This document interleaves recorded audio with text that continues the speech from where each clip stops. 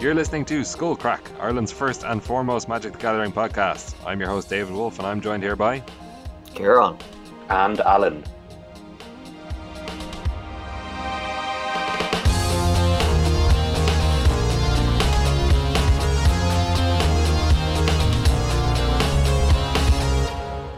So, Al, you're back from the RPTQ. Oh, I am back, and boy, did I bring back a hell of a trophy. But I'm not talking about an actual trophy or any kind of a win, but I have brought back a terrible head cold and a fever, which I apparently picked up during the weekend while I was stuck in a room full of Magic players. It usually happens, I guess. Well, I hope you feel better soon. Yeah, I'm back on the simple call of not calling in sick instead into work, so still going to work and feeling terrible and possibly affecting all my coworkers. Looking back, I definitely should have taken the day off, because usually you take a day off, you rest and you're recovered over a day. Where if you don't, you just stay sicker for longer. Yeah, that's some healthy advice out there. Do that. Yeah. So apologies in advance if I do a little bit of coughing or spluttering during this recording. But at least my coughs will be legitimate, unlike those of Tekken Wittick from the 2001 unaired episode of Who Wants to Be a Millionaire. Do you remember that? No. I was just watching a documentary recently of the story of, what was his name, Charles Ingram, the guy who was on Who Wants to Be a Millionaire, the British one. And he cheated by having someone. He just collaborated with another player to cough during the questions when he came to the right answer. Yeah, I do remember that. It was I came across on YouTube. The documentary is called Major Fraud, which I'd highly recommend because it's an absolutely crazy story. It's just unbelievable that they actually thought to get away with it. At one point, one of the questions is which artist released the album Born to Do It this year, and which artist released the album called Born to Do It, and then answers came up. The guy who was in the seat, he had no idea what the answer was, and he's like, "Oh, I think it's A1, but I don't know." I never heard of Craig David. I never heard of Craig David, so I don't think it's that. But when he said Craig David, this other guy, Terence Wicken, coughed when he said Craig David, and then a few minutes later, the man said, "Well, I think I'll go with Craig David," even though he said that he never heard of him. Yeah, but people change their mind on those things all the time. I've definitely heard people doing that. Yeah. I mean, but I suppose this was constant all the way through. He started at 7,000. He literally didn't know the answer to any question, and just by saying each one, he just ran through each one one at a time. And there's this guy coughs every time he says the right answer, and he ends up going with it. But it's kind of, for the first ones, you kind of think it is coincidence, but then towards the end, it's just this cough is so on cue and it's so deliberate that it's almost comical when it comes in on time. Sure, check out the documentary and make up your own mind. Yeah. Who Wants to Be a Millionaire? Deep cuts. Exactly. Yeah, that's another insight into into what I do on my spare time. So, did you have a wonderful Valentine's Day? I did, but before we talk about Valentine's Day, I'll have to say that Kieran's not here, of course. Oh yeah, sure, yeah. He is still in LA, jet setting, doing whatever he's doing with his job, and also would like to apologize for my audio quality last week. I think I had a cable loose or something, but my voice sounded very strange in the recording. It was still listenable, so whatever. But yeah, it sounded weird. Okay, yeah. For what it's worth, I didn't notice, but I'm sure that doesn't stand for anything. Did you even listen? I did. Of course I did. It was one episode I could look forward to because I didn't know what was going to happen. Anyway, Valentine's Day in Vietnam is not very much of a big deal. So, did you have a good Valentine's Day? Yes, I brought an unplayable deck to Standard Showdown. And then the less said about that, the better. And then I went home and watched another YouTube documentary. This was, do you know what Valentine's Day this year marks the 5th year anniversary of? No. This is the 5th year anniversary of Twitch Plays Pokemon. So were you involved in that? Were you involved in that when it was happening?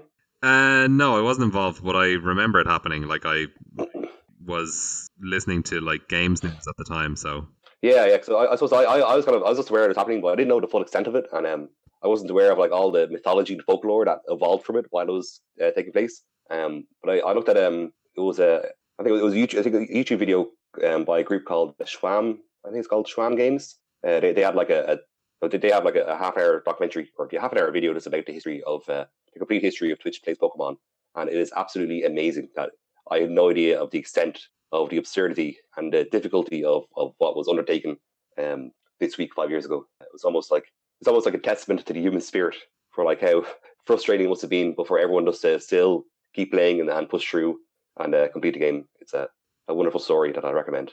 Yeah, sounds good. I'll try and link both of these documentaries in Sorry. the show notes. Non-Magic related documentaries that are only tangentially related to gaming, I guess, as well. But yeah, we are now a gaming general interest and documentary podcast. And it's like, we're not even contemporary gaming. It's gaming things that happened 18 and 5 years ago. That podcast. Have you guys seen this Twitch Plays Pokemon? Oh my god, I can't believe someone tried to cheat and Who Wants to Be a Millionaire 18 years ago. The absolute gall. All right. I know. But we do have actual Magic things to discuss this week, so yes. Start off with some news, and then we'll go into our kind of standard portion where you will kind of give us a little bit of a rundown of your RPTQ. So how do I have to? Turn and report, and yes, sure. Do enter the arena. Yes. Cool. So first up, we have a big banned and restricted announcement, which was completely out of step with their schedule. So it came on Valentine's Day also. So a nice love letter to the Arena Best of One players. But Nexus of Fate is banned in Arena Standard form. So this is the second emergency banning in as many years. No, I think, what was the last emergency banning? Oh god, I think... Was it Felidar? Actually, I only realised now that this is actually out of the it wasn't scheduled. Yeah. I think Felidar Guardian was banned a week into the Amonkhet format. I think it was remember this, I think the story behind it was 4 corners Saheeli dominated the Aether Revolt format, the standard format. Yeah. And then it was the new cards that Amonkhet brought in. They thought that, maybe it's fine. But remember, it was like the first week of standard when Amonkhet came in, just 4 corner decks were just dominating Magic Online because they just got upgraded with like all these amazing red cards. Like, maybe just Glorybringer, but it was basically the deck had like leveled up significantly when Amonkhet came in. So I think it was like a week into the release of Amonkhet, it was banned. It was emergency banned. And then I think from that point forward, they just put in more dates for bans to happen. But I think this Nexus of Fate banning is the first unscheduled one since then. Yeah. And the reason that it is unscheduled is because it's not a full ban of Nexus of Fate. So it's banned in Arena Standard format. So Arena Standard is what they are calling Best of One. So even though you can play, like, as they call it, traditional standard on Arena, that's not Arena Standard. So traditional standard means best of 3, Arena Standard means best of 1. So Nexus Fate is banned in Arena Standard. So they gave a fairly lengthy kind of justification of this. And I mean, I'm pretty sure everybody and their mother saw it coming. Like 2 weeks ago or 3 weeks ago, they announced they had that interview with Aaron Forsyth and Chris Clay where they were like, oh, we can maintain separate ban lists, by the way. I was like, oh, okay. Yeah. Couldn't have dropped a bigger hint there. Yeah. So yeah, they kind of went through this point by point in the post, which of course I'll link in the show notes. And so first they addressed the power, and basically their decision when it comes to power level on Nexus of Fate is that it doesn't fit the power-based criteria for banning. So it's not powerful enough. Basically, this is based on like finishes at tournament. So made a bit of a splash. This is what they say in the article. Yeah. A bit of a splash leading up to Pro Tour 25th anniversary and the re-emergence of Turbo Fog as a standard league deck archetype. It only appeared in 6 out of 165 standard deck lists, none of which made it to the top 4. Recent Grand Prix, not relevant. It still had a place in a few control decks. So basically, when it comes to power level, they were okay with Nexus of Fate. But then the second question was, is the card disrupting normal play? And of course it was. Me and Kieran talked about this last week. So we had some cases of some high profile, like MPL level players who were being Nexus looped on stream. And here in the article, they compare Nexus of Fate to Krark-Clan Ironworks, which of course was also recently banned, and Aetherworks Marvel, which was banned like 2 years ago or a year ago. So yeah, basically they're just really unhappy with the gameplay that Nexus of Fate leads to. But they were overall okay with the fact that it could be sideboarded against in best of 3. So you can duress people, you can negate people in best of 3 formats, so they're okay with that. They mentioned traditional formats. They're happy enough with Nexus of Fate now, as I said, because you can sideboard. They also mention a note on the timing of this announcement. So they said that this is a special case and they are going to continue with the normal cadence where they have set times for ban announcements, and each time they come up to a ban window, they'll announce that when the next one could happen as well. So this should be the only emergency one that we see for the foreseeable future, hopefully. They also gave a note on player collections, which is basically if you have any copies of Nexus of Fate in your in-game collection, you will receive that number of Mythic Wildcards as a refund. And then if you want to keep the Nexus of Fate to play in best of 3, you can just recraft them. If you don't, well, you got a refund. And they also said that they're going to change the buy a box promo for Core Set in the in-game store to Omniscience instead of Nexus of Fate. And they also mentioned that if you are in the middle of a best of 1 constructed event with Nexus of Fate in your deck, you can still finish that event, but you then won't be able to queue a new one. So that's pretty much the extent of the announcement. What do you think about this? Yeah, so I guess I'm happy they banned it in best of 1, but I really just wish they just banned it outright all the way across the board in paper and in best of 3. Because I feel like almost everyone. I feel like you said, yeah, everyone in the Mother saw this coming. But I don't think there's a single person who actually likes this card, because I think Nexus of Fate was a mistake on so many different levels. From when it was first printed, for everything from the fact that it causes these gameplay complications with it being shuffled back into your deck, the fact that it's only available in foil, the fact that you're not. It's arguably it's a very, very powerful card, but you're not even allowed to play a paper events. It's because it's only available in foil. Most of the time you have to use a proxy to play an event. So it's basically just requiring a whole load of extra rules to be brought in around it. Yeah, and also the availability as well is low because you can't get it in normal booster packs. I actually liked I like that they're changing the buy box promo on a Magic Arena to Omniscience. And I was just thinking, God, if only that's what it was from the very start, like a cool alternate art Omniscience instead of Nexus of Fate. Yeah, I'm glad they've done something about it. I like the rationale they give in the announcement, but I just think it's worthwhile just banning all the way across. Yeah, to be honest, I just wish they'd never done any of these buy a box promos, because they're just so weird and awkward. It's the exact same thing. It's the same problem with the Planeswalker deck Planeswalkers. It's like you only need to mess up once. They're this weird group of cards that are like, ooh, they're legal and standard because we want people to feel good about having gotten these cards. But they're just like the line that they have to walk is so fine between making sure that people have something cool and it not being so good that it causes a problem, that it's really just not worth it to me. They're going to make a mistake at some point, and literally the first one that they did was a mistake. So yeah, that's what shocks me the most. Yeah, it was the first time. I mean, I just pulled up Beacon of Tomorrows as like a comparable card that was standard legal. It's a target player takes the next turn after this one, shuffle it into its library, and this is sorcery. But it's Nexus of Fate is cheaper and it's instant. Like, I think if they just made Nexus of Fate, I think the approach they could have taken for all of these cards, like the Planeswalker cards or the buy box promos, is just make them like prohibitively expensive to cast. Like if Nexus of Fate cost 10 mana or 12 mana, it would still have the casual player appeal. It would still be a cool card. It would still be a cool card to cast, pretty casted. But you could just increase the mana cost by a lot to make sure it never has an impact on constructed play. Yeah, the fact this is cheaper than Beacon of Tomorrows is bizarre. Yeah, that's mental. Also, I think like 10 mana might actually be the limit of playable, but it might actually still be playable if this card was 10 mana because of the interaction with Wilderness Reclamation, which is also just a stupid card and should be banned. Yeah, exactly. I've been playing a few Wilderness Reclamation decks, and it does feel dumb. I mean, sure, your opponent can interact with it.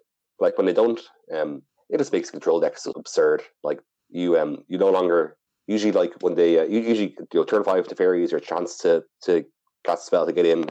Usually it's like them casting a Sorcery Speed spell is your window of opportunity to turn the game around. Wilderness Reclamation just gets rid of any downside of exposing yourself. You cast the Sorcery Speed spell. Yeah, it's complete. Yeah, both of these cards are just like, okay, Nexus of Fate is not like raw power level. Nexus of Fate is lower than Wilderness Reclamation, of course, because it is so expensive. And you have to be doing something reasonable with the extra turn as well. Like the Nexus of Fate deck would not be nearly as good without Search for Azcanta in the format, because Search for Azcanta and Wilderness Reclamation together allow you to like, dig through a third of your deck every turn to find another Nexus of Fate.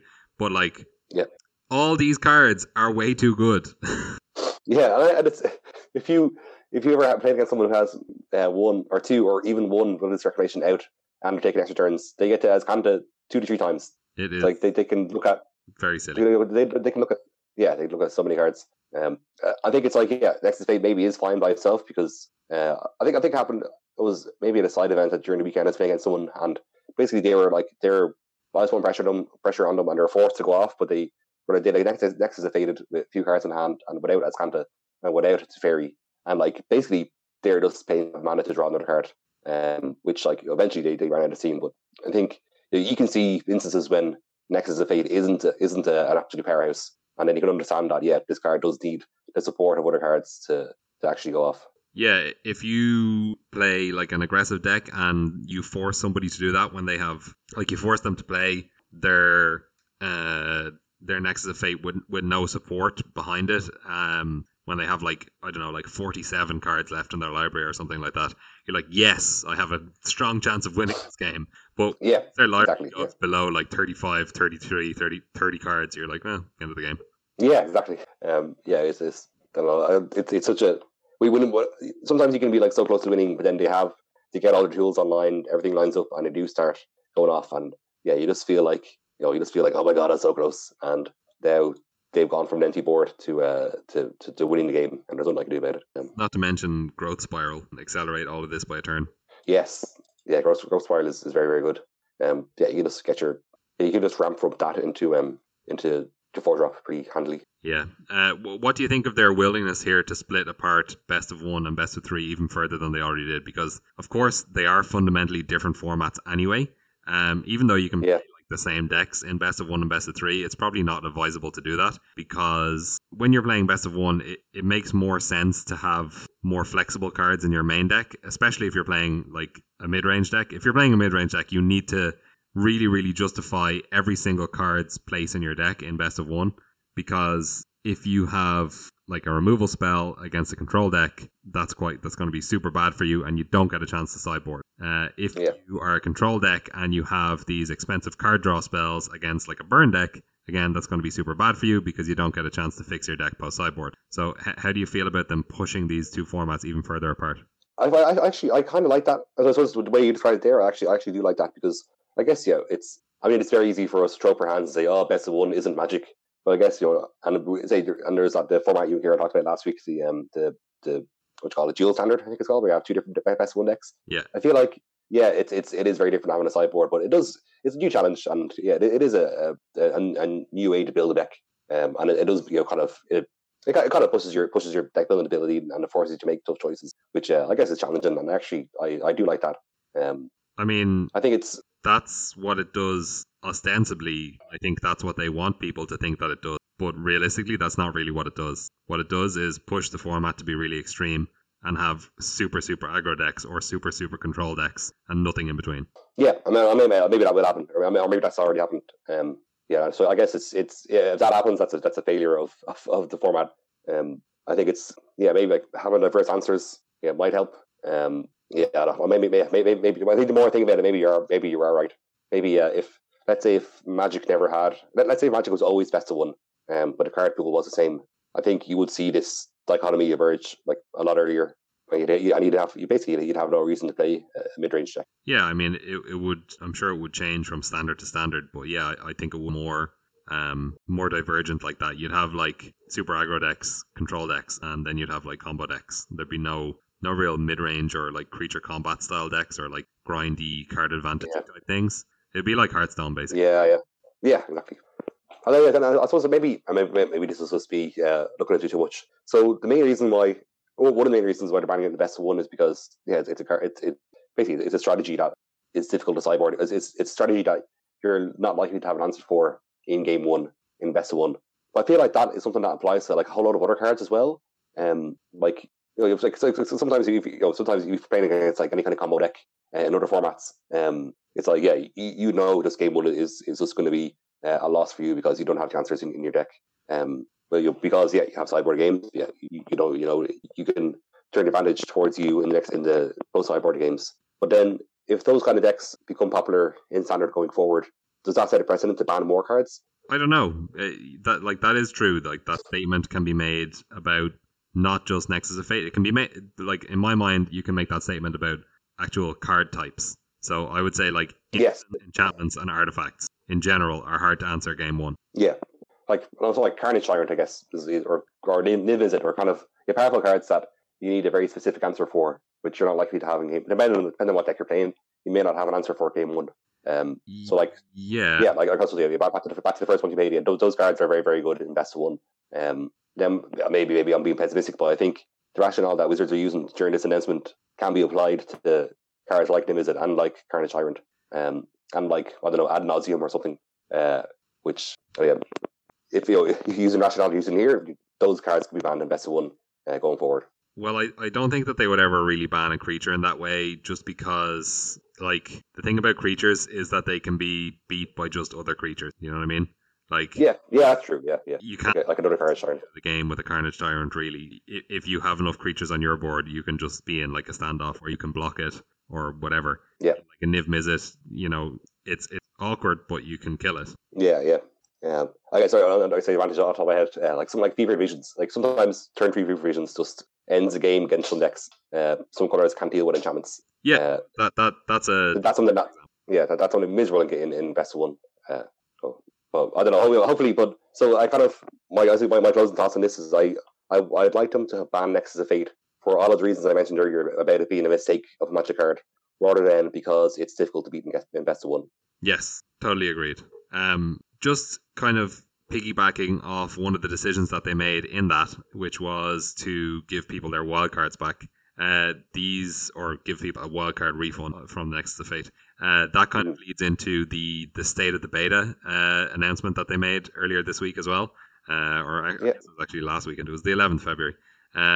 So they put out a little video and an article to say that this was the February update for Magic Arena.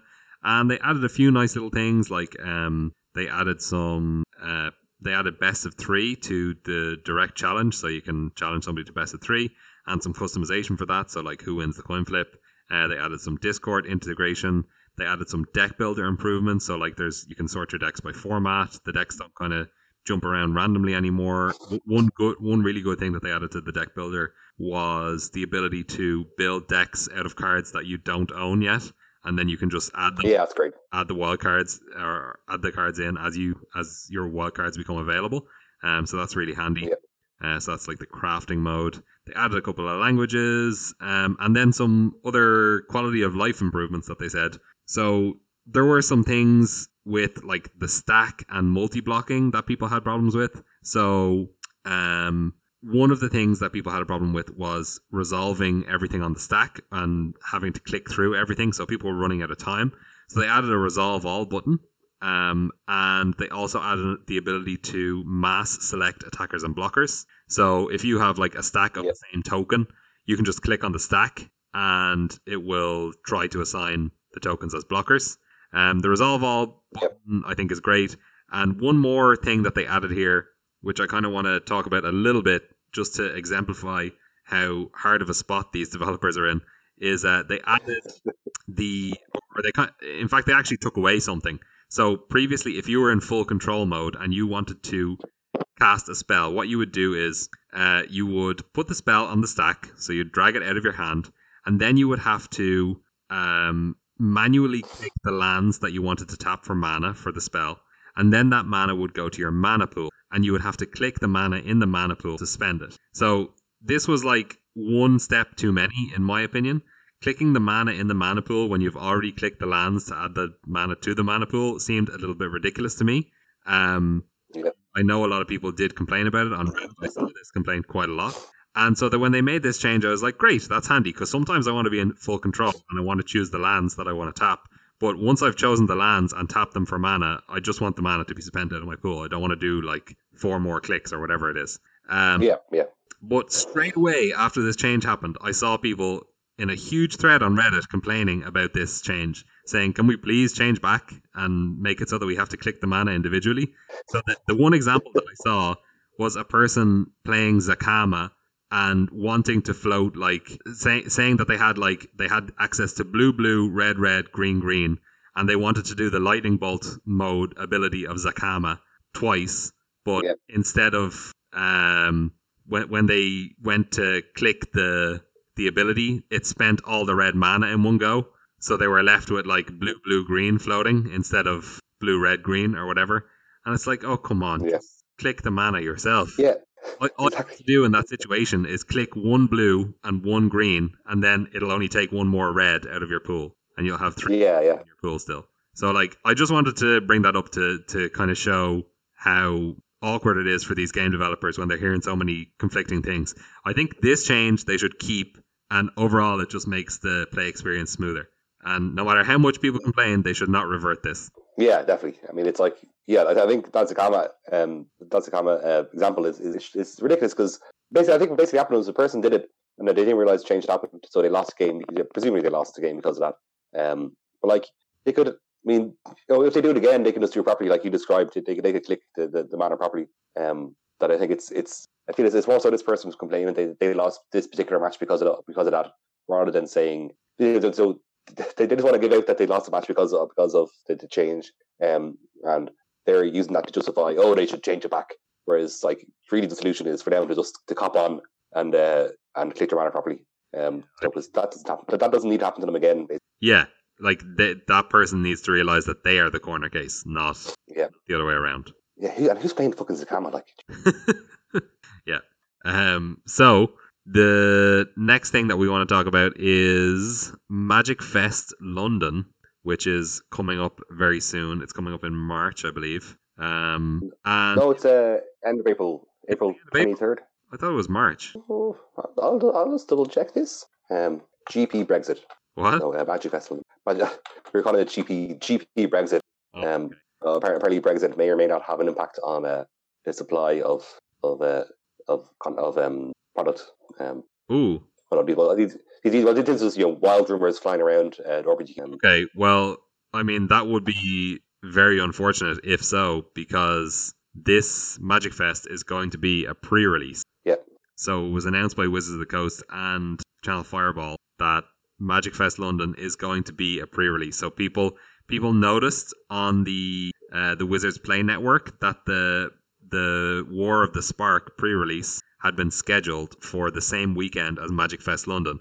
And people were like, is this a mistake? This must be a mistake. And then a few hours later, it was announced that no, it is not a mistake. And Wizards and Channel Fireball are doing a unique pre-release GP for this War of the Spark release. So who knows if they're going to do this again? I mean, the fact that they do it once probably means that they have a plan to do it other times, try it in other places. Yep. And, fair play to them trying things. But I don't know about this one. It makes me feel a bit weird. So the tournament is different as well. So it's going to be a pre-release, so it's going to be sealed, and it's going to be the weekend before the set comes out. So it's going to be, completely new to everyone. Everyone's going to be playing the cards for the first time. And instead of a normal day one where they have 9 rounds, the day one for constructed or for limited GPs was it still 9 rounds? It was like you would cut after 8 rounds to like day 2, but you would just play the 9th round anyway. Wasn't that what it was? Yeah, that's right. Yeah. For limited GPs. So instead of this is it's going to have. Sorry, this is April. Sorry, go ahead. Sorry, it's April 27, 28 is a 7/28. Okay. So the day 1 of this War of the Spark pre-release Grand Prix Magic Fest is going to have 4 flights of players who compete to get into day 2. So they're going to be 7-round flights, and you have to do 6-1 or better. So everybody who's 6-1 or 7-0 gets to go to day 2. And the flights begin on Friday. So you can qualify on Friday, have a free Saturday, and come back on Sunday to play your day 2 of your GP. Yeah, so there's and the price of each flight is £70. £70, which is a huge amount of money. So that's crazy. I think it's very I find this to be quite exploitative, because I feel like there's a lot of people who are gonna lose 2 rounds in the first flight and then be like, okay, sign me up for the next one. And then they're going to lose 2 rounds. Oh, definitely, yeah. And they're going to go, okay, I'm coming back tomorrow morning. And they're going to pay like 3 or 4 times to nothing.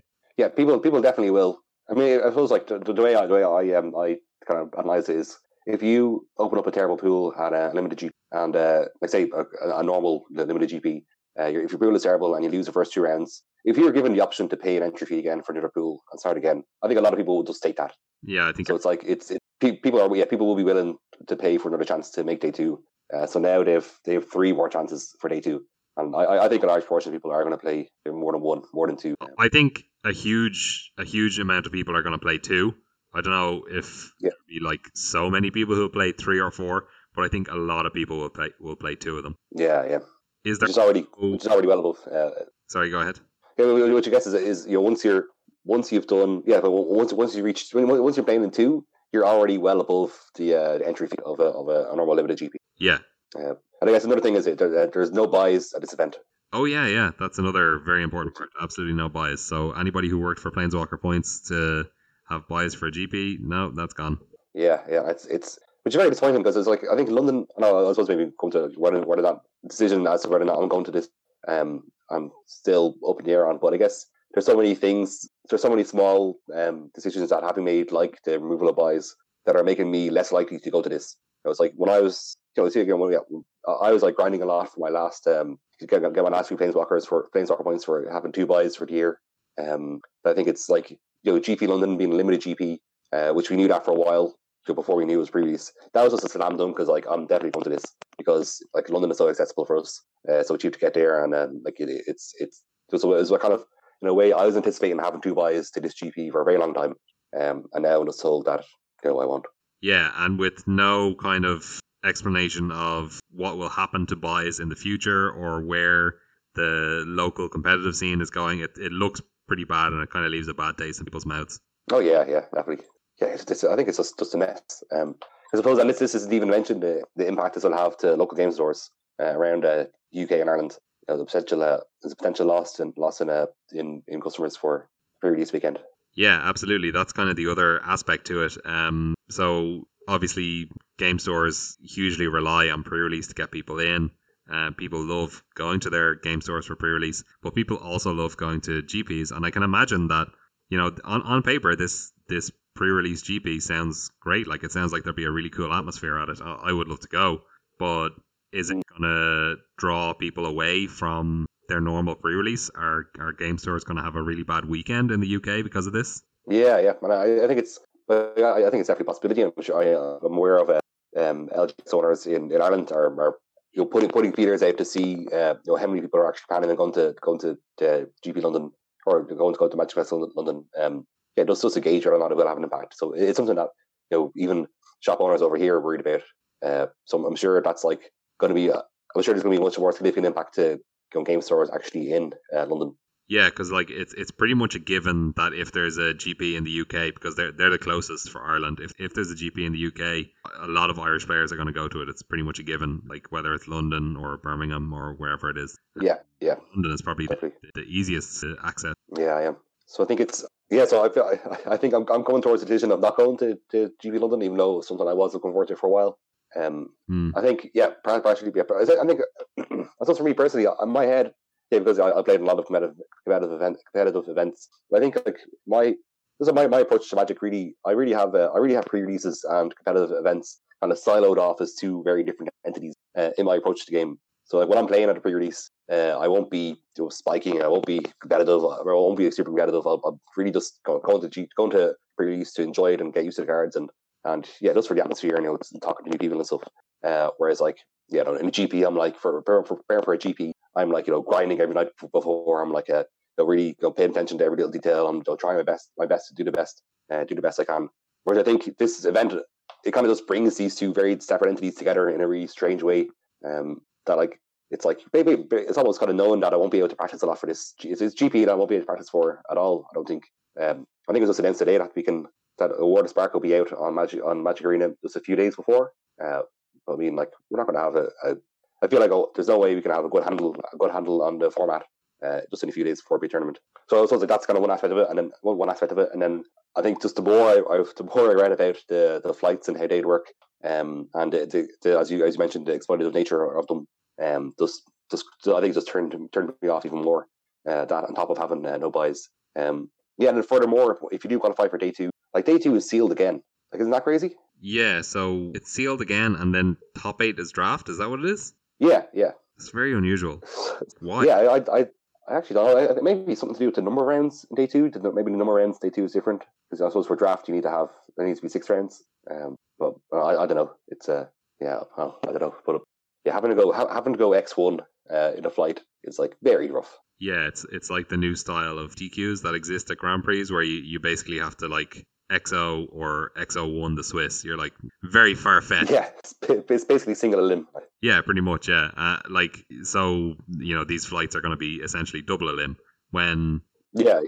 Normally, a normal day 2 at a GP 6 and 2, you're like, like I've gone like 3 and 1 at tournaments before. 6 and 2 is only double that. I can do that, but this exactly. is more unrealistic. Yeah, exactly.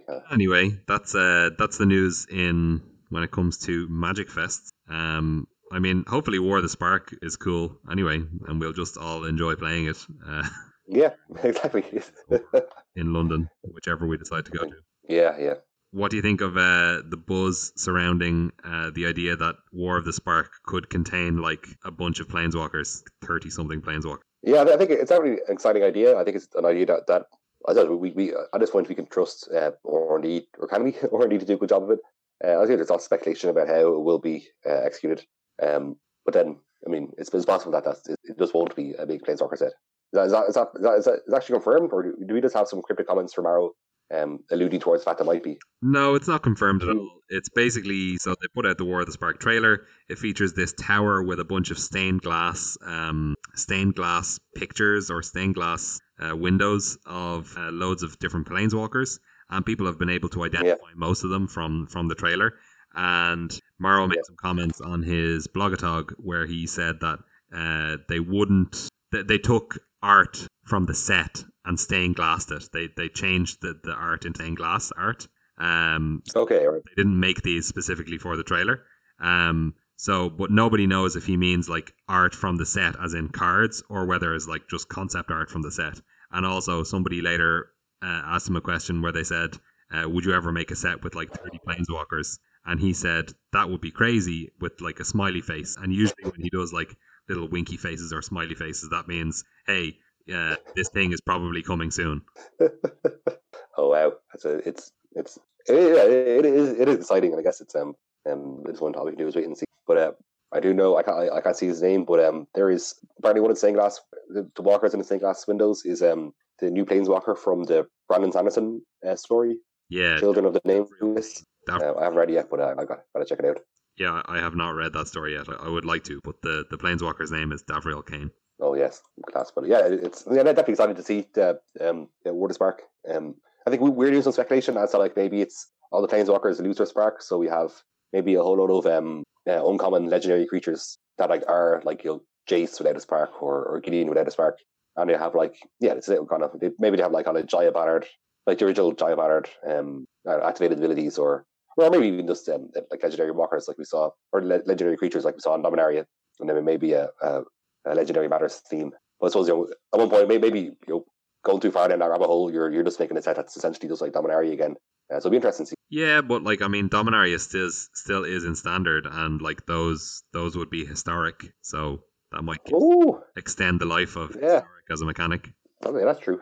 Anyway, interesting. We'll see more about that as previews start over the next, I don't know.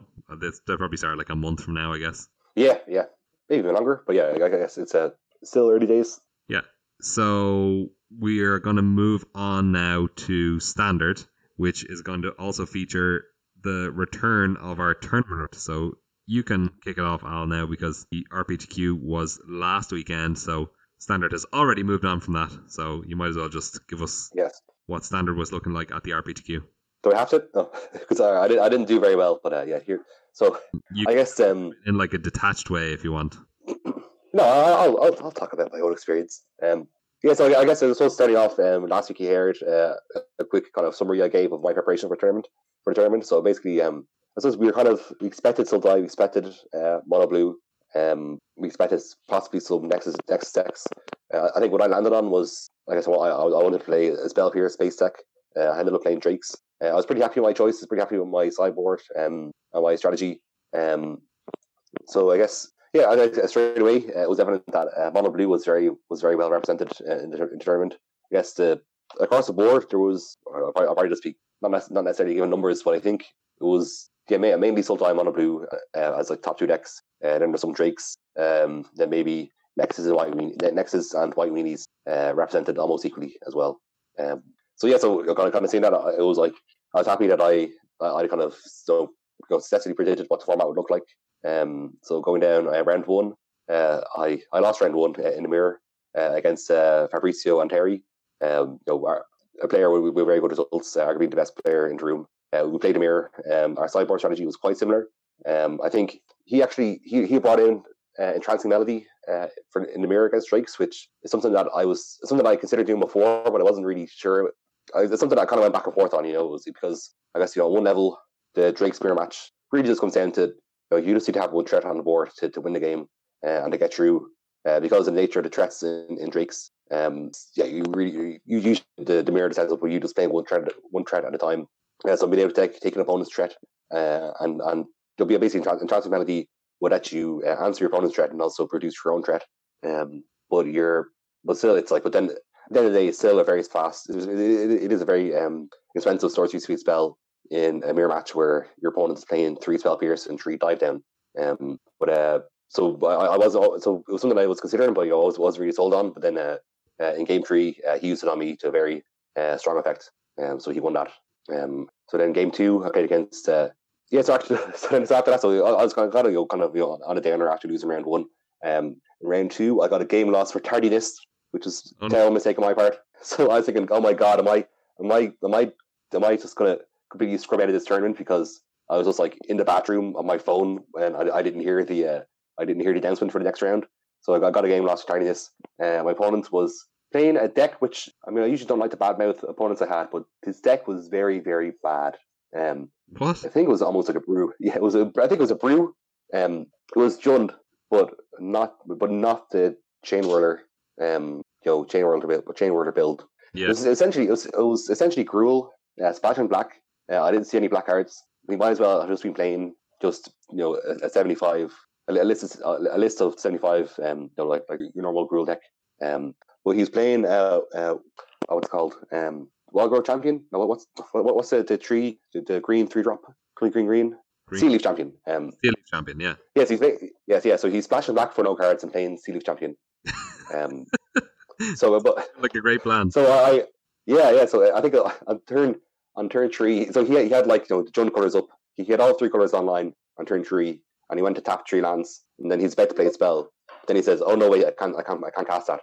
And then he passed her back to me, and I was like, what the hell what kind of card? And I was trying to figure out what card he's trying to play because he has 3 colors online.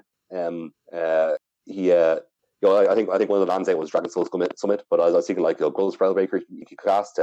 Most of the 3 drops that I set him to play he could cast. So I was trying to figure out what card he couldn't play, and then so I just took my turn. I was developed my board, war and attacked. Then on turn 4 he played a Forest and then played Sea Leaf Champion. I was like, oh, okay, that's what he's trying to do. The game ended up being very close. He was beating me down with a Carnage Tyrant, and I was just barely hanging on. I was like doing stuff like cast and dive down just to make my creature's toughness bigger to not die to trample. So I just barely won. I guess maybe the deck wasn't great, but he still almost took the game off me, or took the match off me. So that was round 2. Round 3, I played against a player from Team Axion, Kayir Patel. His name was. He was. I had seen him in the previous round playing Nexus of Gates deck, and when I saw him playing, it was very evident he was a very competent player. His deck looked like it performed very well. So he went to time in round 2, and like his deck just looked very, very powerful. So I was like straight away thinking, God, I hope I'm not playing against him, because basically the Nexus decks are one of the hardest, or probably the hardest matchup for Drakes. Then round 3 we played against him, and he just absolutely destroyed me. I guess it was like a classic. It was a Gates deck with Nexus of Fate with Wilderness Reclamation. I probably could have done a better job sideboarding. I kind of sideboarded and trimmed out removal, brought in counter magic, and then he just played the sheep on turn 3, and then just made that very, very large. I did make, it's one of those, did you ever make like a heads up play that you think is, even though you lost, basically I made a play that lost me the game, but I was happy I made it. I was on 8 life. He had a 7/7 sheep, loads of mana open, and I tapped out to play Mizzet. So I'm thinking like once I untap, I'm going to be very far ahead. So when he tacked with the 7/7, I was on 8 life. I'm thinking, well, yeah, if I don't block here, I'm dead to Gut Spiral. If it was instant speed makes a sheep picker. But I think the only way I win the game is if I don't block and stay in 1, then get to untap. So I didn't block, but then he had to go Spiral. And I was like, well. That was one line that wins me the game. So at this point, I was X2 round 4. I played against Esper Control, and he beat me pretty handily. The tournament was over quite briefly. So unfortunate one. Yeah, exactly. So I was super confident going in. I think, I suppose round 1 lost mirror. That was very close. So I guess maybe if I had some more time, I would have found. I would have kind of realised how good Trancy Melody is in a mirror. It wasn't part of my cyber bantering I did. Fabrizio ended up topping the Swiss. I think in the top 8 as well. So it's because of numbers, it was 107 players. It was 111 players. So all of the top 8, got qualifications. Got qualifications. All top 8 all qualified. So amongst them was Anna Brichette, who was on Mono Blue. I think there's a few Mono Blue. I think it's maybe more than one Mono Blue player in top 8. A few Mono Blue players in top 8. Drakes, and then Nexus of Gates, I think, as well. So I think, so I don't really have any regrets about the tournament. I feel like maybe I probably was better. I think Mono Blue was maybe a little bit more well positioned in the tournament. I think as you can hear from my discussion last week, was a coin toss between started off at least as Mono Blue. I very easily could have brought Mono Blue, but I didn't. Well, I think that Mono Blue was probably a really good choice for last weekend. For most people. Yeah. So in a way, I mean, you bringing Drake's good against Mono Blue, right? It's a. That's true. Yeah. Actually, you're right. Yeah. It is fun. Yeah, like it's. I guess that's massively polarized matchup, but it's in the favor of Drake's by a little bit. So I think you bringing Drake's could have been a great choice, but unfortunately, you just lost the mirror by a little bit, and then came up against your 2 worst matchups. Yeah, that's it. Yeah, I mean, I think it's So I think it could be a very different story if I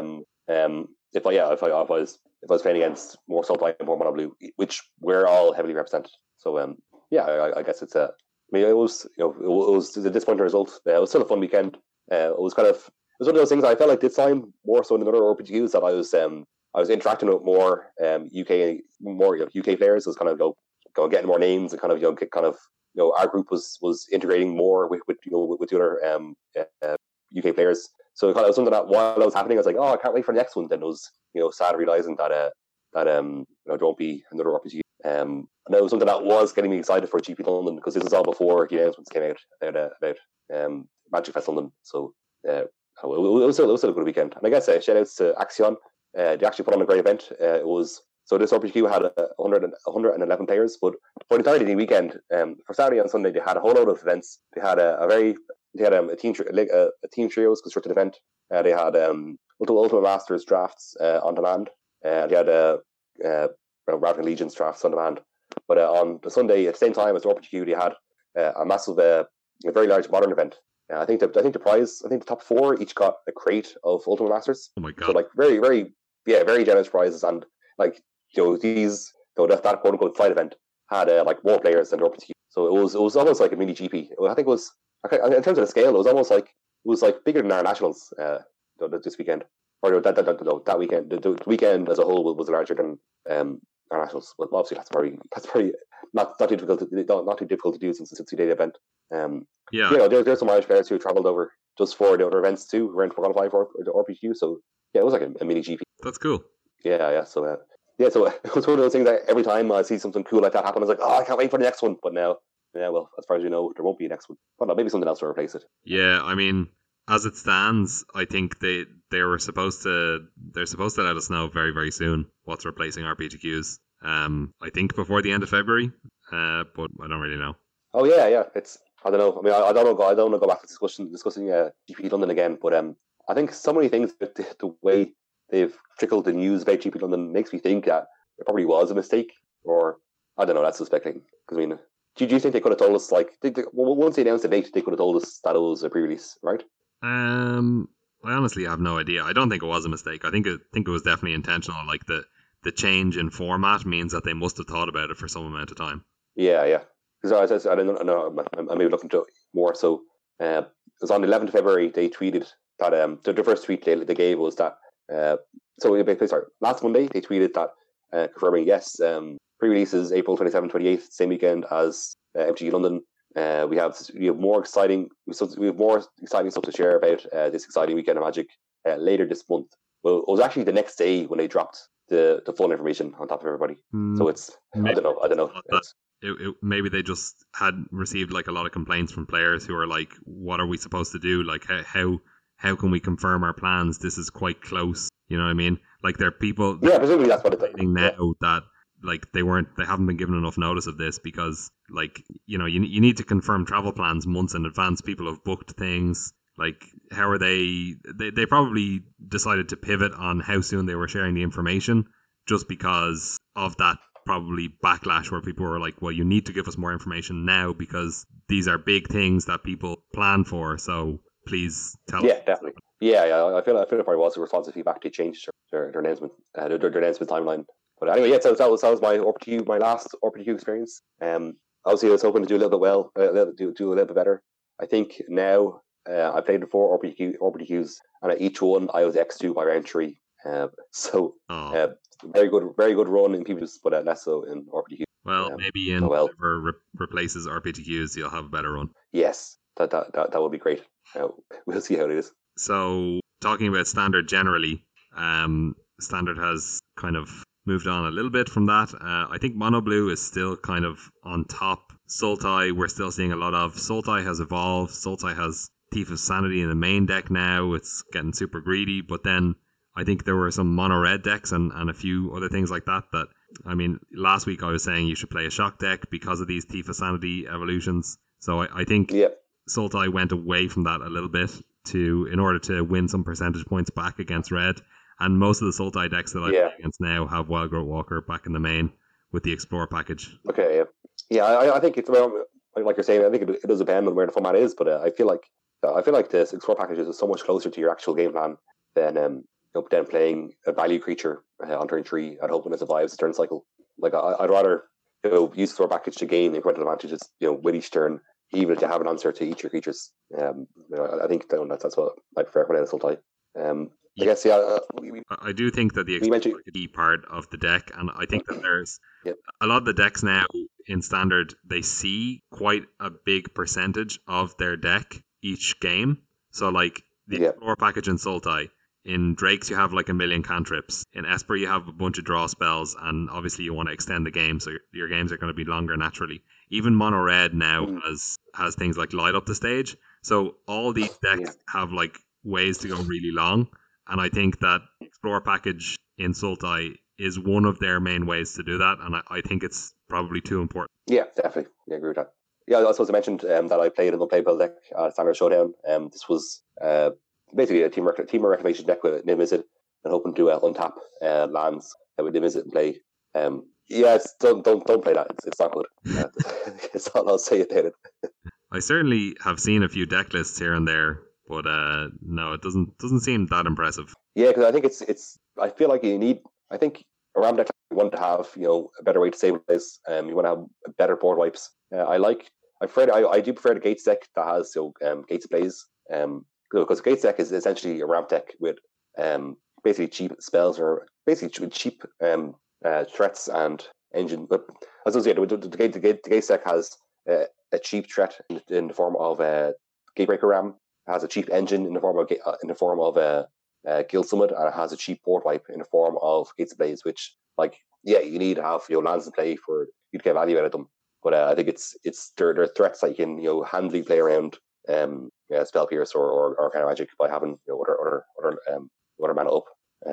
So it's that essentially is like a ramp deck with a reliable board wipe, whereas the version I was playing with Niv Mizzet was ramp deck without a board wipe. It was where you want to be. Yeah, it's kind of unfortunate. You can just go 4-color, throw in a few Deafening Clarions, be grand. Yeah, exactly. Because you got card selection and mana.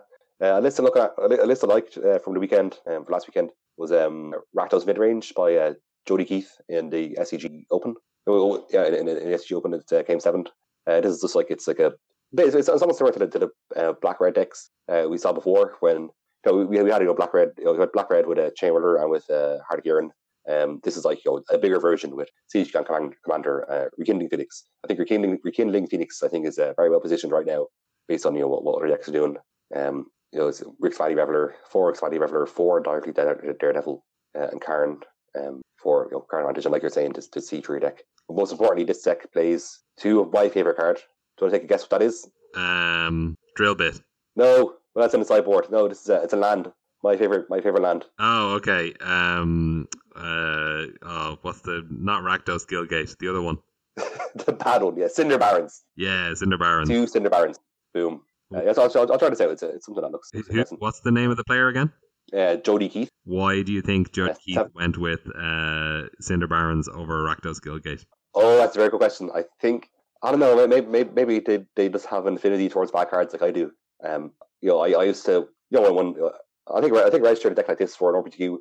I called it Cinder Barons deck. Maybe Jody realised that Cinder Barons deck has a better ring to it than Rakdos Guildgate deck. This is following on from your obsession with Highland Lake. Basically, it's the same cycle. Because it's basically Highland Lake is basically Volcanic Island on turn 1 when you don't have 1-drop. Very true, very true. Except it's not typed, but oh well. So Standard has gone through like a couple of evolutions in the last week. So if you're playing on Arena, you see these things like day to day. Like for like a deck is there for one day, and then just the next day you just never play against it again. You can play against it 5 times in an hour, and then never again. So like the other day on Arena, I was playing against Simic Wilderness Reclamation. So people were kind of exploring a non-Nexus of Fate style deck, like not a fog, not a control deck, not a ramp deck. Well, kind of ramp. They were still playing Growth Spiral, but basically just like a blue-green flash deck that exploited Wilderness Reclamation in order to play Frilled Mystic and in order to play massive Hydroid Crassuses and then still have your mana on your own turn or on the opponent's. Yeah, that seems like a very good strategy, and I feel like that's where I like that's what I like to see Wilderness Reclamation decks to take advantage. Yeah, basically just feel like you're saying a flash deck, take advantage of all the extra mana you're getting at the end of every turn. But yeah, so you're saying you see a deck like that one day and then you just wouldn't see it the next day. Yeah, well, that's what happened with that deck. It was there for like a day or maybe 2 days, and then it was just gone. I don't know what happened, but it just obviously was not viable. And also Rakdos, that has kind of happened with. Rakdos started to pop up. I still see it here and there because I think it is still a solid deck. As we were saying with like Rick's Valley Reveler, things like that, you again get to see a lot of your deck, but it's so bad against any Nexus deck. Like you are very, very unlikely to against a Nexus deck. Yeah. It is pretty well positioned against Mono Blue. It's pretty decent against Drakes. It's decent against Mono Red. So I think there was a bit of a resurgence of Mono Red trying to beat Mono Blue and beating Mono White. Yeah. So I think the Black Red deck was preying on that a bit. And it was pretty effective at that, to be honest. Yeah.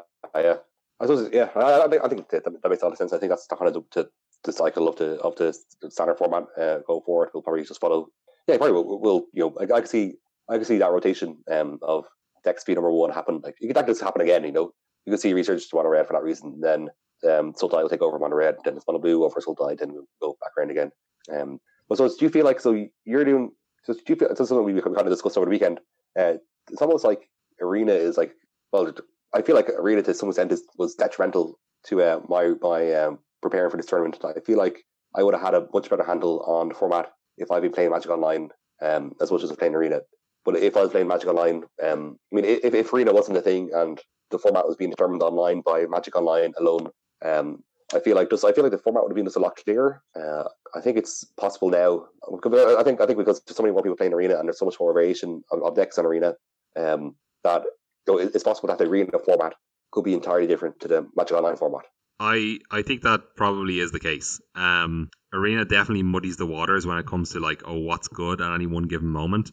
You have to be like deep into playing it for like a few hours every day to understand kind of the loops and the evolutions that the format's going through. Whereas if you go back to Magic Online, even if you play Magic Online quite a bit, like unless you're a streamer, you're probably relying on the weekly deck dumps for your snapshot of the meta.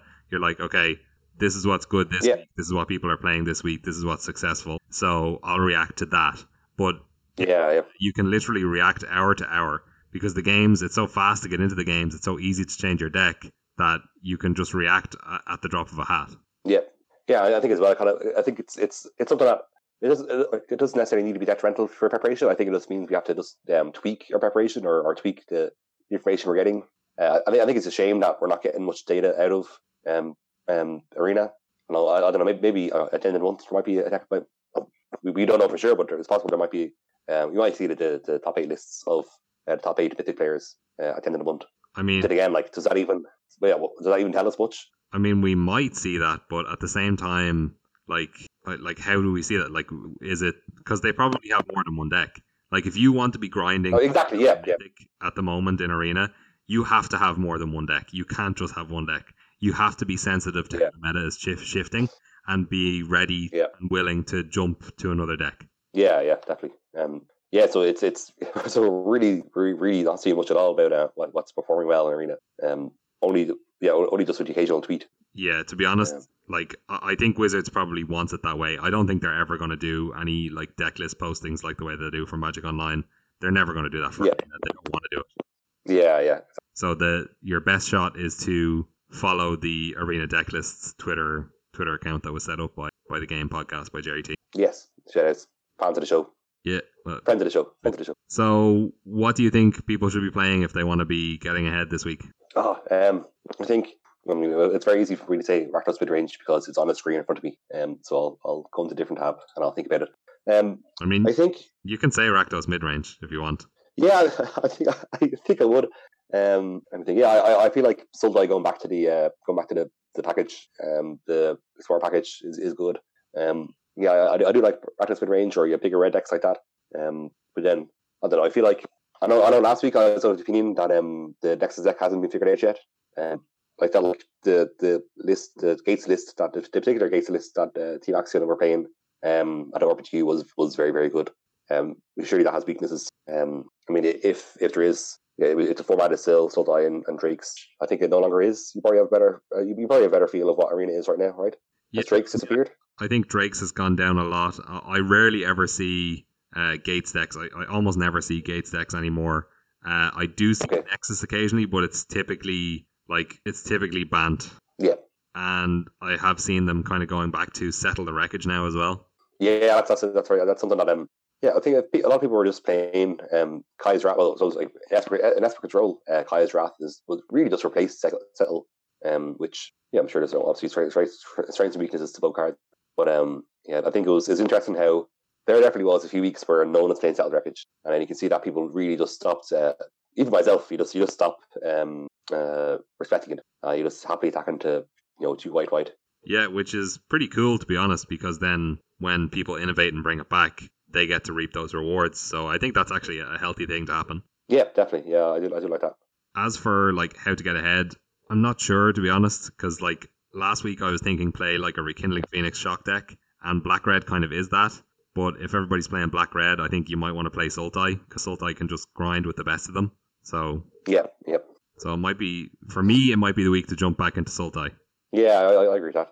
I mean, I suppose like looking at this black red deck. I mean, there is like it does have some nice grindy cards that gain advantage like Jealous Reborn, Direfleet Daredevil. Obviously, Direfleet Daredevil. It's almost entirely based on what the matchup is. For Xfinity Reveler. Yeah. I guess like these are cards that like you probably can't get ahead. Karn maybe play more Karns. Yeah, definitely. You can play a grindy game. It is surprising how grindy black red can be. However, it just can't compete with Hydroid Krasis. Like Hydroid Krasis puts a huge flying threat into play, huge flying trample threat into play, and draws you like 6 cards and brings you back from like a lower life total. So like I really don't think black red can compete with Hydroid Krasis. And I think top end things like like Vraska, the big Vraska, that's in a lot of deck lists now. Yeah. Deck lists. So I do think Sultai would probably be the place to be. I wouldn't be strongly against Black Red. I think you can play smartly with Rekindling Phoenix. Like, you know, the way that you play your Phoenixes, sandbagging them until the opponent's first contempt has been removed and stuff like that. So, like, you know, Sultai can't deal with flyers that well. Like, it does have the Crassus, unfortunately, but if there's no Crassus forthcoming, and if you've baited out of Vraska's contempt, then Rekindling Phoenix can certainly win you the game. I mean, Black Red or Sultai, I'd be happy on either of those two decks, because I mean, both of those, you just feel safe when you have a deck like that. You know that your deck can basically handle anything. Yeah. And I mean that's right. That's the position I like being in the most. Just being like, I'm playing, dudes in removal. Got deck. Exactly. That'll be fine. So shall we move on to our enter the arena? Yes. Let us enter the arena. Right. Let us enter the arena. Okay, so for Enter the Arena this week, we wanted to talk a little bit about GPs, even though we were a little bit negative about GP London. It is important for people to understand what they need to do or things that they can do to help themselves prepare for their first GP. So if you are an arena player who is considering going to a Magic Fest, at which there will be a Grand Prix, then here are some tips to help you prepare for that. The idea for this kind of bit of segment was born from like some Reddit posts that I saw, where people had posted that, you know, they just started playing Arena like a month ago, and they heard that there was a Magic Fest in like the next town over or what have you, and they decided to go along. So that is amazing, and I hope that lots of people decide to do that, because Grand Prix, or now as they're known, Magic Fests, are the pretty much the most fun thing you can do in Magic. It's just like them leaning into the kind of convention aspect of it, like Wizards leaning into the convention aspect of it, is definitely the right thing to do in my opinion, because they already felt that way to me. It already felt like being at a convention. So I think if you have the opportunity to go to a Magic Fest, to go to a GP, definitely take that opportunity.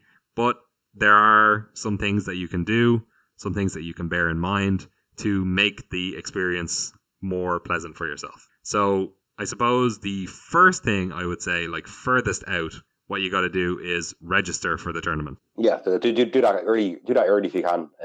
The last few GPs actually have sold out. So some sold out on easy odds. Some I was even surprised had sold out. So yeah, if you're in a position to register early, definitely do so.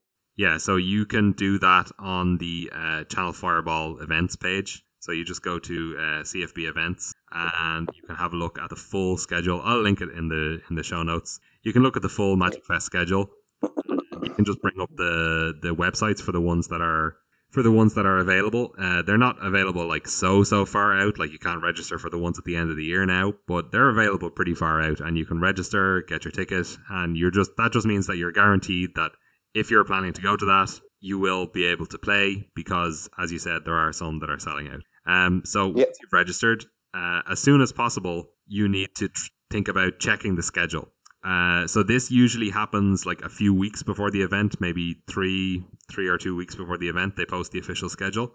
It varies. I think it's been changing every once in a while. Like sometimes it's like a few months in advance they have the schedule. Sometimes it's only a couple of weeks. But anyway, just keep checking the website until the schedule goes up, and you'll be able to see what kind of events you can do. There's a whole big list of events that you can go through on the Magic Fest pages. There's all sorts of tickets you can buy. There's like Fnatic packages. There's side events. It's quite overwhelming. So basically the best thing to do is go through it, identify what formats you want to play. Do you want to play Sealed? Do you want to play Standard? Do you want to play Modern? Whatever it is. And have a look at the times for those events, and have a look at the prices, the potential prizes. So for example, double ups are usually a good event to go to, because you pay double the price to enter, but the prizes are, I believe, more than double. Yeah. So once you've checked the schedule and you know what events you want to play in, it's pretty important to remember that you need a DCI number. I think you need to put that in when you register anyway, but if you've been to play at your local game store, you should have a DCI number, but remember to bring it with you. So like write it down somewhere, or have it in your phone, because you need it when you sign up to events in the tournament hall. Before you go, also, you need to make sure that you have your deck, of course, whatever format you're playing. And also, it's a good idea to have your deck list. So either print it out yourself or just, write it down so that it's easy to write on the deck list pages that they have there. I think for most side events, you don't need a deck list, but if you're going to play in the main event, then you need a clear, easy to read deck list to submit to the judges. If your deck list has wrong cards on it, you will receive game loss. So just be careful with that. About that process of checking your deck and your deck list, you should probably also re-sleeve your deck. So it's always good to bring fresh sleeves to a Grand Prix or to a Magic Fest, because it is possible again to receive a game loss for marked cards. If you have sleeves that are really dirty and the judges feel like they can reliably identify certain cards by having a look at your sleeves, then they will consider that as marked cards and you will get a game loss. Also worth bearing in mind that you should try to bring any accessories that you may need with you, so things like dice, life pad and pen, playmat if you're into that, and also if your deck uses tokens, it's a good idea to bring tokens, because there's no guarantee that you'll be able to find those tokens at the event. Sometimes the vendors might have them, sometimes they don't, and it's just always good to be super clear about what you're representing on the board, so bringing tokens is a good idea. And finally, right before the event, you want to make sure that you're bringing water and you're bringing snacks with you. So sometimes, like, the food that's offered at these events is usually quite expensive and not very good. It's convention center food, so if you've had that before, you know what that is. So it's not great. It's also worth knowing where the nearest kind of restaurants are to the convention center, so you can go for like a proper lunch. But yeah, a bottle of water to keep yourself hydrated through the day, because it's super tiring to play Magic. You're going to be thinking a lot. You're going to need that water. And some snacks, probably better to bring healthy snacks like maybe some fruit, some nuts, things that will keep you going for a long time.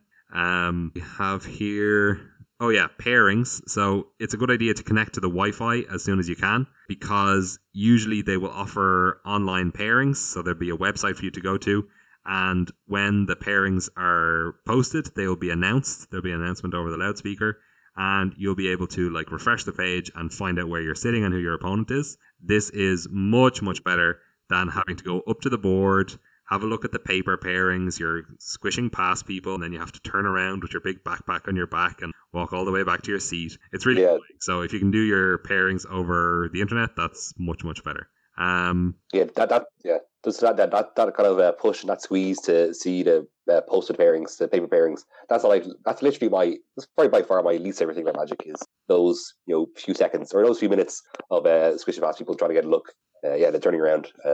Everyone's wearing backpacks, so it's always awkward. Yes, if you're in any way claustrophobic, it will make you feel very anxious. Yeah. And then the final piece of advice is, once you're sitting down at your table, be ready to be a courteous opponent, be nice, take the time to shake your opponent's hand, ask them how their day has gone. It doesn't cost you anything, and it's a really nice thing to do. It makes people feel good, makes them chat, you might make some new friends, and if something does go wrong, or there's some kind of mistake, whether it's your mistake or your opponent's mistake, the first thing that you should always do is call a judge. Judges are there to help. Yeah. They're not going to, make you feel bad unless you did something really bad. But yeah, calling a judge is always the best thing to do whenever there's any kind of mistake in the game, or something has gone wrong, or you're not sure even if a rule has been broken or something has happened at the wrong time. The best thing to do, if you're unsure, is call a judge and then just repeat exactly what happened to them, and they should be. Yeah, and I guess it's something like one example that I came across. I think around the time I was first playing Magic, I think I did something like I tried to cast it on a creature hexproof, and then after when I did it, my opponent said, "It's this creature is hexproof." So like my first instinct was, in that case, I guess okay, this battle doesn't work. I lose this card. I don't get my rules spell back. So even though that's a situation where I felt like I was doing it wrong, if you call a judge for like some fixes like that, say the response, the judge response to a situation like that is you get a warning for a game rule violation, but like you get your rule spell back. So it's like situations like that, or it's when it's even though you did something wrong, it's still beneficial for you to call a judge. I mean, you should always call a judge anyway if you do something wrong. Yeah, absolutely. In that's a really good example of it, because like in that situation, it's impossible to even begin casting the spell. So the judge is just like, don't be silly. you never could have cast that spell. It was never legal for you to do that. So it just goes back in your hand. Yeah, I think another situation was I think against opponent they used Search for Santa's ability at the start of their turn, put the card into the graveyard. Then they went straight to the main phase. They forgot to draw a card. They cast a spell in the main phase and realized they didn't draw a card. I was also able to confirm that he hadn't drawn a card. But my opponent's response was, "Oh, I missed my draw step. Oh, I'm such an idiot. That's my fault. I guess don't draw a card." But I was like, we'll call it judge because I'm fairly sure you can't skip your draw step. And yeah, sure enough, the judge game, fix the situation, and then my opponent got to draw the card. So it's like if anything goes wrong in the game at all, the judge will fix it in the best way possible. Yeah, I mean the only exceptions to things that like this are when you realize the mistake after like a couple of turns have already gone by. Like if your opponent had like cast a draw spell there and then put a card on the bottom of their library and then done something else, then the judge would probably say it's a bit awkward to draw a card here because there's knowledge about the bottom of the library and etc etc etc. So maybe they can't do it. Or in the hexproof example, if the game went on another 3 turns and then you're like, hey, you shouldn't have been able to cast that on my creature at hexproof, the judge will probably just be like, well, I mean it's too far gone now to put everything back the way it was, so we just have to continue. Those are the only situations where the judge basically won't fix the game state. But even then, you might as well call the judge because it's important for people to get these warnings if they make mistakes, because then hopefully they won't do it again. Yeah. So yeah, if that goes wrong, call a judge. If you're not sure, call a judge. If in any way in doubt, just call a judge, and they'll know how to handle it. Yep, that is what they're there for. So that's the end of Enter the Arena, and that is the end of the episode. We have no emails this week, but if you want to email us, you can email us at skullcrackpodcast@gmail.com. You can tweet us at skullcrack. So that's going to do it from us this week. Thanks for listening. Bye. Bye-bye.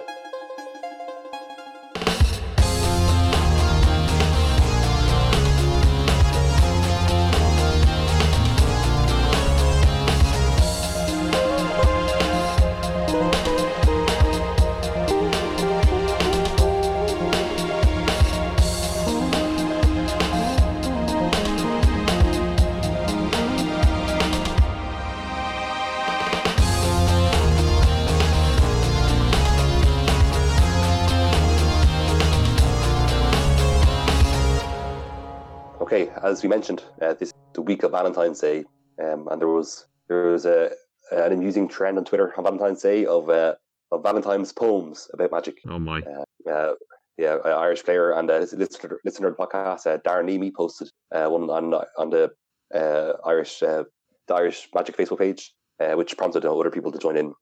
So I've read out. So I think his is probably kind of a perfect example of what it should be. Mine are less so. So he starts off with, this card is red, this card is blue. I floated 4 mana, bolts that bolt you. Oh, that's a good one. Isn't that lovely?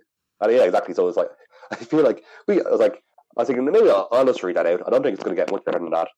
But then I went into my creative pit and churned out a lot more. Some are better than others. Some are not good at all. But so I'll just read a bunch out. I think there's some I'll let you, Wolf, guess what the last line is. Okay. Because maybe be obvious. Anyway, the first one is roses are Tron, violets are Tron. I love Tron, Tron, Tron, Tron. Great. So we should just stop it there. That's the best one. This is only beginning. Also relevant to something we talked about today. This card is blue. It gets shuffled back in. I'll take an extra turn with this proxied basic mountain. I think you needed to go for a different cadence on the word mountain there. You need to say like mountain. Yeah. I think a lot of times I think of a lot of these have too many syllables in the last line. Okay. We'll forgive you. Blue, black and red. I make my opponents cower. I can't deal with enchantments, but there is always a greater power. That's much better. That's much better. Okay. Dragonstorm is red. I'm better than all here. They call me the innovator. Give all legal targets fear. That's a good one. Did you tweet? This one's about. Actually, I didn't actually. No, maybe. No, that's too late now. I tweeted a few of them out, but not this one. This one's about us. We often go on tangents. To script us is folly. Hot takes, rave and rants. How come we never mentioned Channel Fireball that time we discussed the game Monopoly? What? Because remember that time we talked about Monopoly, the game. we're joking about Monopoly. Yeah. We could have made a joke. There's a chance to make a joke about Channel Fireball in there, but we didn't do it. Okay, yeah. Missed opportunity, I think. Okay. I'm sure we'll come back to that someday. Yeah. Gosh, I actually have loads of these. I wonder about read them all out. Okay. Last chance to char, because my life totals 6. Target your face and... What's the next line? I have no idea. Okay, I'll just read it out. Last chance to char, because my life totals 6. Target your face. And oh my god, it's lightning helix. Oh, okay. That's a good one. Yeah. A brief OK Cupid affair is met with one wrinkle. For Alyssa was unaware that he was John motherfucking Finkel.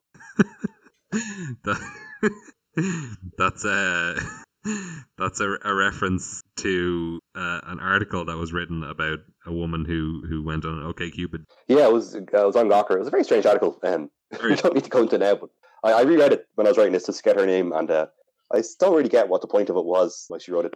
She basically, she didn't know he was a Magic player, and she was shocked by this, but decided to write an article about it.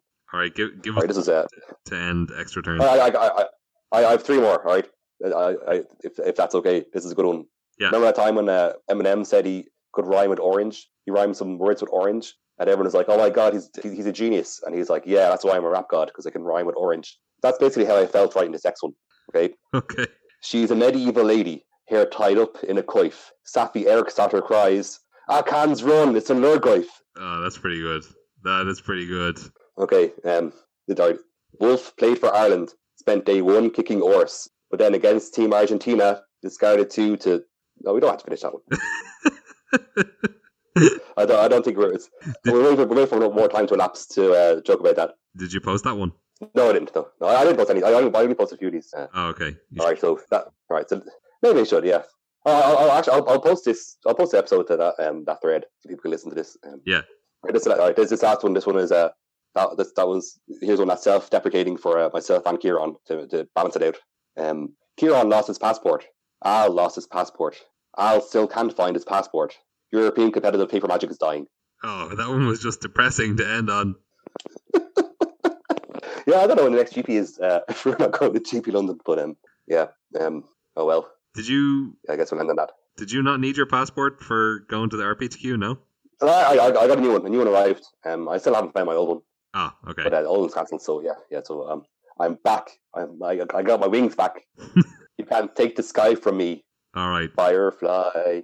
And on that note, goodbye. Bye-bye.